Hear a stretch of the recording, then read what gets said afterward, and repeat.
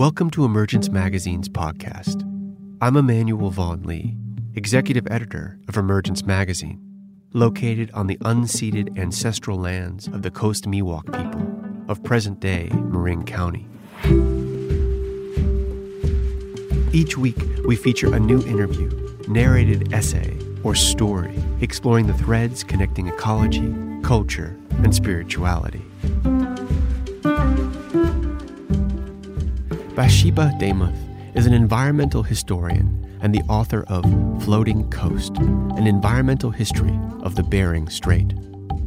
From the Chukchi Peninsula, the easternmost point in Russia, Bathsheba explores the arc of apocalyptic narratives and how they shape the borders of our minds and politics. As she learns about the colonization of the native Chukchi people through the apocalyptic proclamations of the communists and then of the Soviet Union, she ponders the ecological impact of narratives that predict an absolute.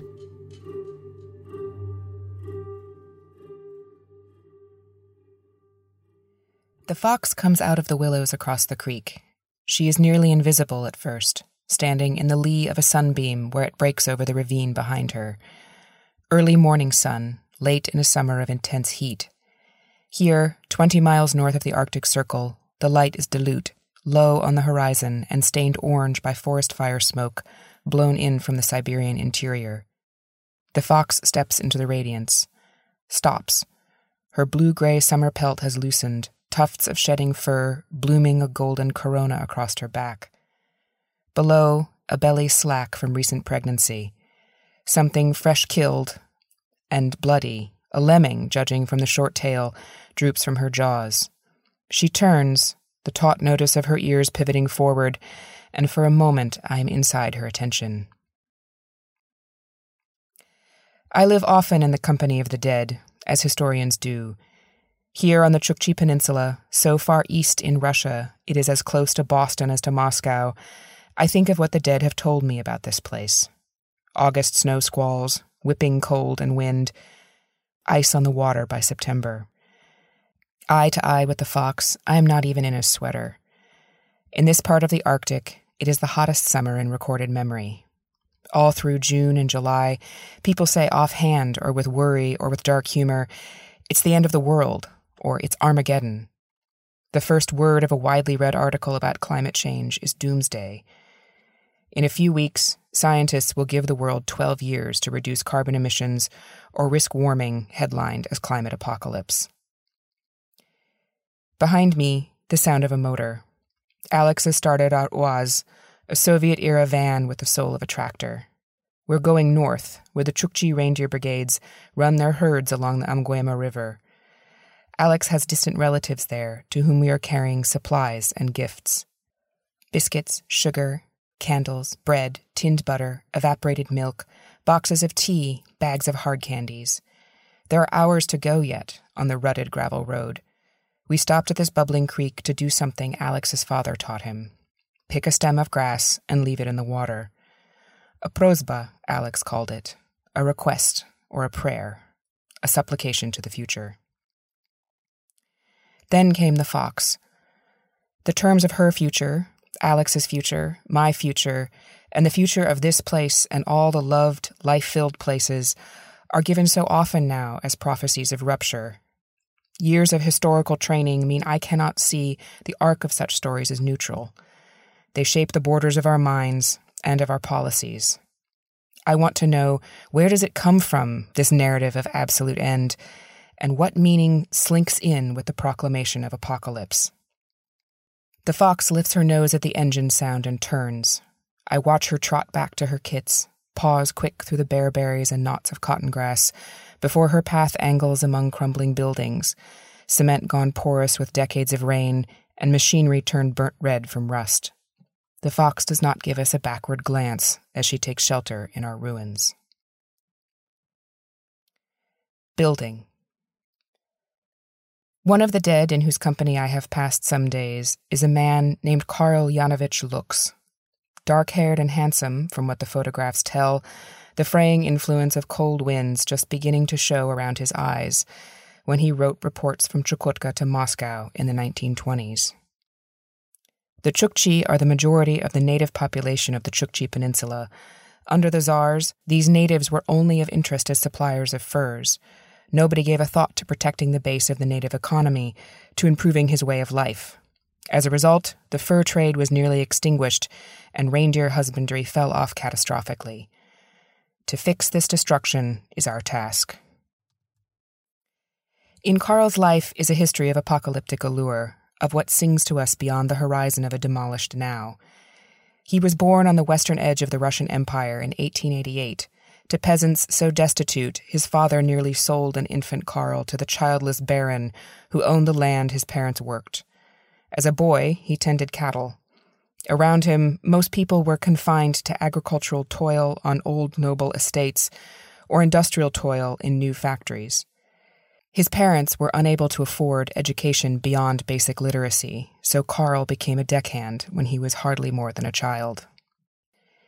His voyages took him through Baltic ports thrumming with discontent. Strikers protested factories that rent their bodies. Bread lines turned into riots after days of hunger. Students demanded representative government. Tsar Nicholas II, heir to 4 centuries of autocratic rule, sheltered in his palaces, spent lavishly, and hired more police. But outside aristocratic walls, the people Lux met found a present so unjust, so sickly, so impossible, the question was not would it end, but how. Karl heard Baptists preaching hellfire, Orthodox priests invoking the salvation of saints, and a dozen other sects calling down the final judgment. As the historian Yuri Sloskin explains, these visions all shared a plot. First, the apocalypse, then a reign of harmony and perfection. An old story, passed from the Middle East to Europe, from Jewish cosmologies into Christian traditions, back almost 3,000 years to the prophecies of Zoroaster, who foretold a cataclysmic battle between light and dark. The triumph of light would give the righteous a new life, one without suffering or toil, one where time, as meted out in cycles of birth and death, ended in a linear, immortal world. Karl did not become a Baptist or worship saints. He joined a socialist reading circle. In Sloskin's masterful reading of the Russian socialist condition, the plot Karl learned also came from Zoroaster's lineage. Karl Marx and Friedrich Engels foretold how the dark of capitalist exploitation would become the light of communist utopia. Between these poles was a kind of earthly revelation, what socialists called revolution. A word, Sloskin reminds us, promising the end of the old world and the beginning of a new, just one. I met Karl in an age-crumpled file in Vladivostok, where I learned what he would give for this new world. At 17, he was arrested for distributing illegal pamphlets. For the next decade, he was in and out of custody. Karl left a 4-year term in Oriel's Central Penitentiary with tuberculosis. In another prison, a guard bound him until the ropes ate into my body to the bones at hands and feet, which were swollen and blackened so it was impossible to control them. When Vladimir Lenin brought the revolution to Russia in the bitterly cold and hunger-filled winter of 1917, Karl was in Siberian exile. He joined Lenin's army when it reached the north. Then he moved on to Chukotka, tasked by the new Soviet government with liquidating the consequences of century-old injustices from the tundra. When Karl wrote, "To fix this destruction is our task," what he meant was, we shall end the unjust world, and beyond it is a life without want. Such a pure vision. Karl went to prison and into exile to help found the kingdom of freedom on earth. One appeal of the apocalypse is that it can make those on its threshold feel world historically important. Back in the Oise, we climb through hills of eroding yellow and brown stone, their tops in velvet fog. The road turns out into green, rolling tundra. Somewhere to our north, Alex says, are the reindeer. Like the fox, they are in summer molt, flanks patchy with shedding hair, and antlers trailing bloody ribbons of the velvet that nourished their bony growth. Reindeer are almost never alone and almost never still. They move constantly to find fresh pasture and breezes to keep mosquitoes from tormenting their flesh. With each step, the tendons in their hooves move over the semisoid bone with a soft click. In other summers, on other tundras, I have heard reindeer before seeing them. Today, the reindeer are with their people. Centuries before the first Russian speaker came here, the Chukchi and wild reindeer struck a bargain in the relations we call domestication. Reindeer who lived as familiars with people were protected from wolves and bears. People who lived as familiars with reindeer were protected from starvation. In the history the Chukchi tell of themselves, a few dozen domesticated reindeer made food and shelter newly dependable. Hundreds or thousands made human politics newly potent, as the bodies of many reindeer carried the authority of many gifts and armies fed for war. Yet to walk out with a herd on a tundra morning was to enter a world where human authority did not extend fully, even to the tame animals shuffling their spade-like hooves and exhaling great steamy breaths outside Chukchi tents. These hills were home to many beings, to mushroom-shaped men and giants with gaping mouths and wild reindeer people, any of which could steal a herd. Some were kin, some were foes. Valleys, rivers, reindeer, foxes, walruses, all bore souls that required entreaty, that you ask for their favor before you walk. Time itself spooled out through the land in cycles. A spate of warm years, normal for most of the Holocene, each century to half-century, starved reindeer in deep icy snow, infected their hooves, left them vulnerable to anthrax.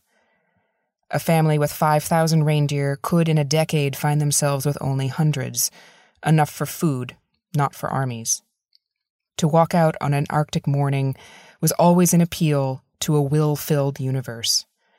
For, as one Chukchi man told it, not long after Carl Lux was born, nothing created by man has any power. Carl would not have agreed. Freedom, Engels wrote in Anti-Düring, consists in the control over ourselves and over external nature. Liberation came from bending every resource to human need, and only humans could be free.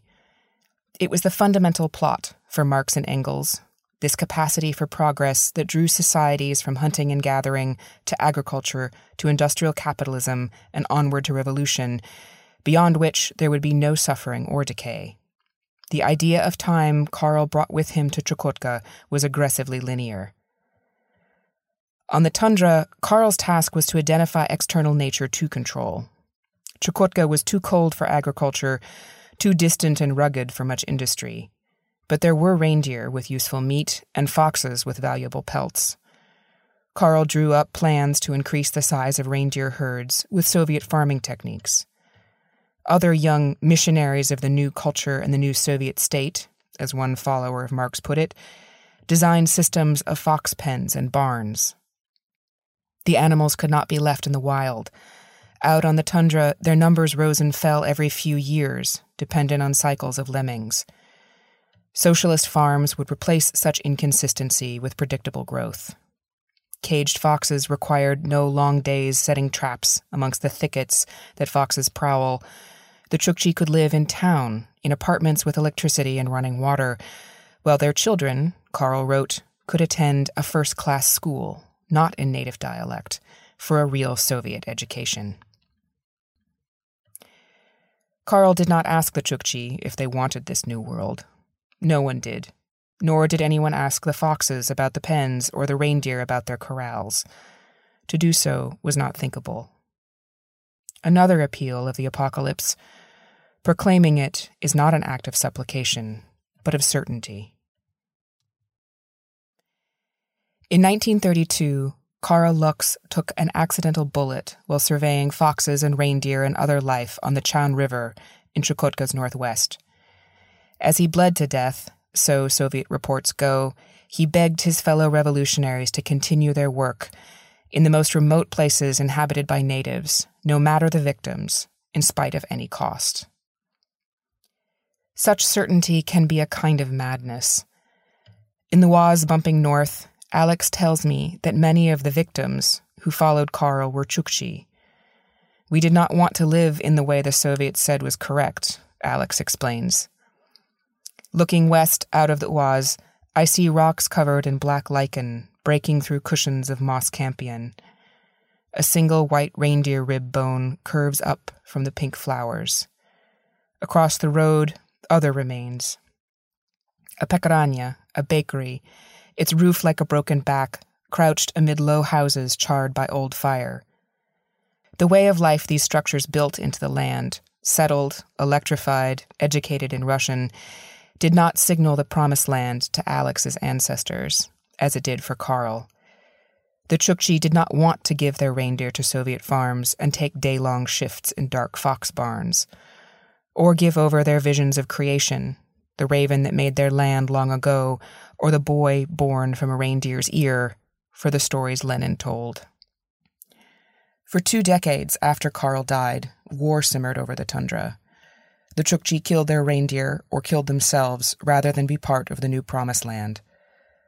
Around and after the violence, Soviet scientists mapped these hills and rivers, analyzed their plants, plotted migration routes to optimize reindeer nutrition. Veterinarians inoculated herds for anthrax and foxes for distemper, examined hooves for disease, and charted the best time to breed vixens. The tundra was coming under control, was becoming the prophesied human perfection. One reindeer scientist wrote in the 1950s that the revolution had brought such new forms of organizing the reindeer herd that growth would even be infinite. The ultimate linear dream of progress unending, an escape from the limits of moss and lichen, the necessity of relating to other life. Something else about the apocalypse. Its battles only damn or save human beings. In this story, our species has no kin but ourselves. Falling. We reach the Amguema by midday. A quarter mile or so from its banks is a village, named after the river. A Soviet town, concrete buildings connected by elevated gas pipes shedding insulation. Entropy has taken over on the outskirts, pulling down houses, filling the space between with fireweed. But in the center, there are curtains and open windows and bright paint on the concrete. Somewhere, Pearl Jam is playing, tinny notes floating towards us on the breeze. A dissident is here. Escape is never the safest path. We stopped Oise by a group of men in rubber boots and mud-spattered orange coveralls. One of them introduces himself as the mayor. They are digging a drainage ditch, he explains. The tundra under the town is seeping. Alex asks if the reindeer brigades are close. The mayor points us west, toward the river. If they have returned, their yaranga, their reindeer-hide tents, will be there. He advises that we leave the Oise and walk. Since the fall, the roads have decayed. The fall. 60 years after Karl Lux died, the Soviet Union ceased to exist.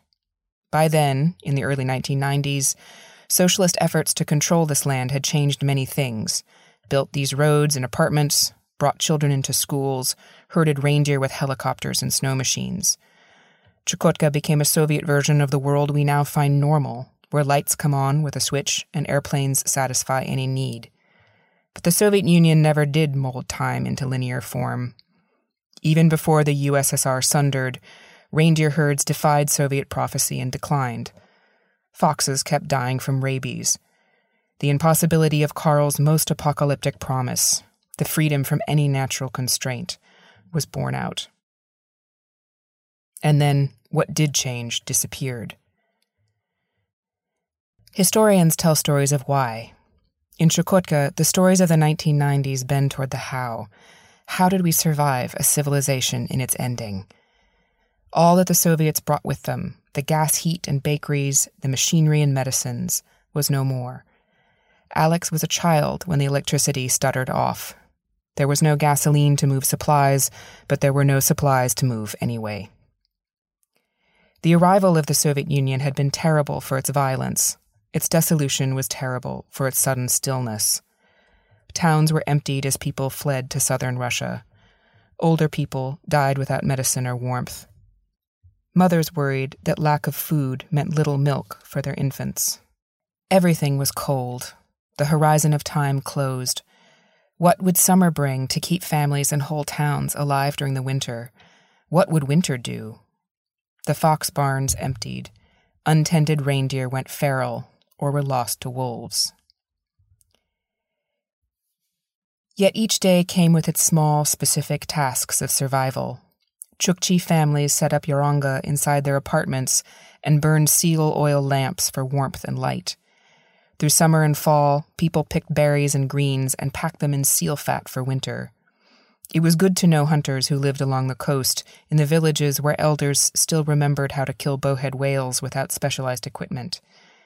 It was also good to know how to tend reindeer without helicopters, sew reindeer hide boots, harness a reindeer when the snow machine ran out of fuel. Solidarity, that old socialist refrain, ceased to be a slogan, but a necessity. At the end of a world, there are no damned or saved, only people and other kin to share in the work of making life possible. No one knew what would happen, Alex tells me. The trick to surviving was in knowing something about the land and the animals, and in keeping on without certainty. The reindeer are still at pasture. None are to be seen as we pick our way over the uneven ground with our parcels of bread and biscuits. Ahead is the Amguema River, bright blue in the midday light, breaking silver in the shallows. On the bank, among low willows, are two yaranga, round and white like landed clouds. A dog, waist-high and furred like a bear, rises at our approach and nuzzles my hand. Alex calls out hellos. From within one of the tents, a voice asks if we want tea. Stooping into the yaranga, I am blinded for a moment by smoke, which rises from a small fire, its coals sheltering a blackened pot. Near the coals are an older man and a woman, Grigori and Anna, they say. We give our names and sit cross-legged on reindeer skins, pass over our gifts in exchange for tea, brewed oily black and dense with sugar.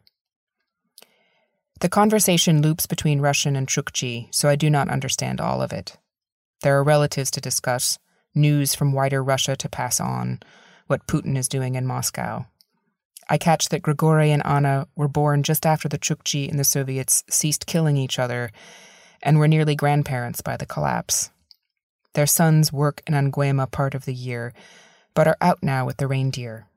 They sell some of the meat in Chukotka's larger towns and keep the rest, along with the skins, for their relatives. The tundra where the reindeer graze has grown strange. There are new insects, Grigori says, beetles the Chukchi have no words for, and which eat some of the same plants as reindeer. Anna is worried about chemicals and cancer, from what the Soviets left behind, but also from the garbage she says washes up on the Bering Sea coast after every storm. What does it leach into the fish we all eat from this river? And then there is the weather. Deep snow, rains that come late into fall for the past few years. We all look down at our tea. No one knows what's going to happen, Grigori says. It's probably a good idea to buy more rubber boots, he adds, and laughs. Today, it's hard to say when the reindeer will come back, Anna says. It depends on the winds and the pastures and if there is rain. The herds have their own plans. So we should eat boiled meat and stay and talk. She puts a larger pot on the fire. Grigori opens a worn styrofoam cooler, its interior full of red meat and blood smell, and with a long knife begins to sever reindeer ribs from each other. When the smoke from the fire begins to sting my eyes, I slip out of the tent and walk toward the river. From the far bank, the country rolls out in a wide plain, lustrous green with summer growth, the hummocks and knots of sedge grass and boggy places smoothed by distance. Far off, low mountains rise purplish. On this afternoon, I am almost the same age as Carl Lux was when he wrote, "To fix this destruction is our task." We have other things in common. I also came of age, I am of age, in a world too precarious and unjust to continue with impunity. People with power spend lavishly and hire more police. In America, where I live, our national politics is less one where the poor sell their children to the wealthy than one where the wealthy steal their children's future, carbon atom by carbon atom. All around are whispers of the end. We live in late capitalism, people say, implying imminent sundown. We live in the sixth extinction, people say, calling up the void with a phrase. We live in a climate emergency, a crisis, a thing terribly more than change. The grimmest of these prophecies tells an old story, the ultimate battle in which an unlivable climate will drive out the darkness that we have become, as if the end to human failing is our extinction. The core of apocalyptic thinking is nihilism. This world is too despoiled to continue. The seduction of such stories is how certain they make the teller. An apocalyptic narrative is like looking at a horizon with no clouds or hills. The way forward is terribly assured. To walk it, there is no need to mind the lives of others, rendered invisible by the power of imagining they are already gone. Apocalyptic prophecy is also an escape from contemplating, from seeing in the here and now, how life goes on even through catastrophe. The Chukotkin riverbank, where I am standing, has borne 2 world endings in the past century, the end of a world without socialists and the end of a world with them. The story these endings have etched into this earth bears no relation to Zoroaster's final battle or the pure cleansing fire of Karl's revolution. What the land here speaks instead is a tale in which rupture is never complete. No revolution excises the quotidian, the need to rise and sleep, to nourish and shelter, to care for new birth and imminent deaths. This is the insurmountable stuff of being. In the company of Chukotka's dead and living, I have come to believe the most terrifying thing about our future is not just what will change or cease or grow uncanny, but what must continue regardless. Looking out toward the far mountains, I think of the drive here. Almost 100 kilometers, the road marked by sequential clots of debris. Rusted things, broken things, shelters open to the sky. One way to see Chukotka is as unrelentingly scarred, a place befouled by Soviet remnants. Another way is as a site of ongoing restitution. The mayor down in the mud, making yet another year livable in his town. A reindeer rib feeding us. The fox raising a new generation inside a lidless, rusted oil barrel. We all live in the company of the dead. What presents will we be for the lives that come after us? To fix destruction is our task. What if that mandate summoned not delusions of escape and human grandeur, but repair? Restoring what has broken is a reminder to be careful with what is here now. It is an entreaty to make things last and to care for what will outlast our small, tender lives. Not an easy task. It will take, I think, all of what I find inspiring in Karl Luchs's story, how he worked hard and collectively, how he believed justice was possible and equity critical. Our uneasy world needs his courage and his bodily sacrifice. But it also requires trading the temptation of apocalypse escapism for world historical humility, for perseverance without certainty, for prophecies that hold space for more than people. We must make better ruins. My prosba, here on this river, is not for a new heaven and a new earth. It is for this earth. I wish to make mends that will hold us. The sun is rolling toward its setting, late in this summer of intense heat. From inside the Yaranga comes faint laughter, and then a yell that the meat is almost ready. I turn and take shelter among the bent alder rafters, snug under the canvas and reindeer skins.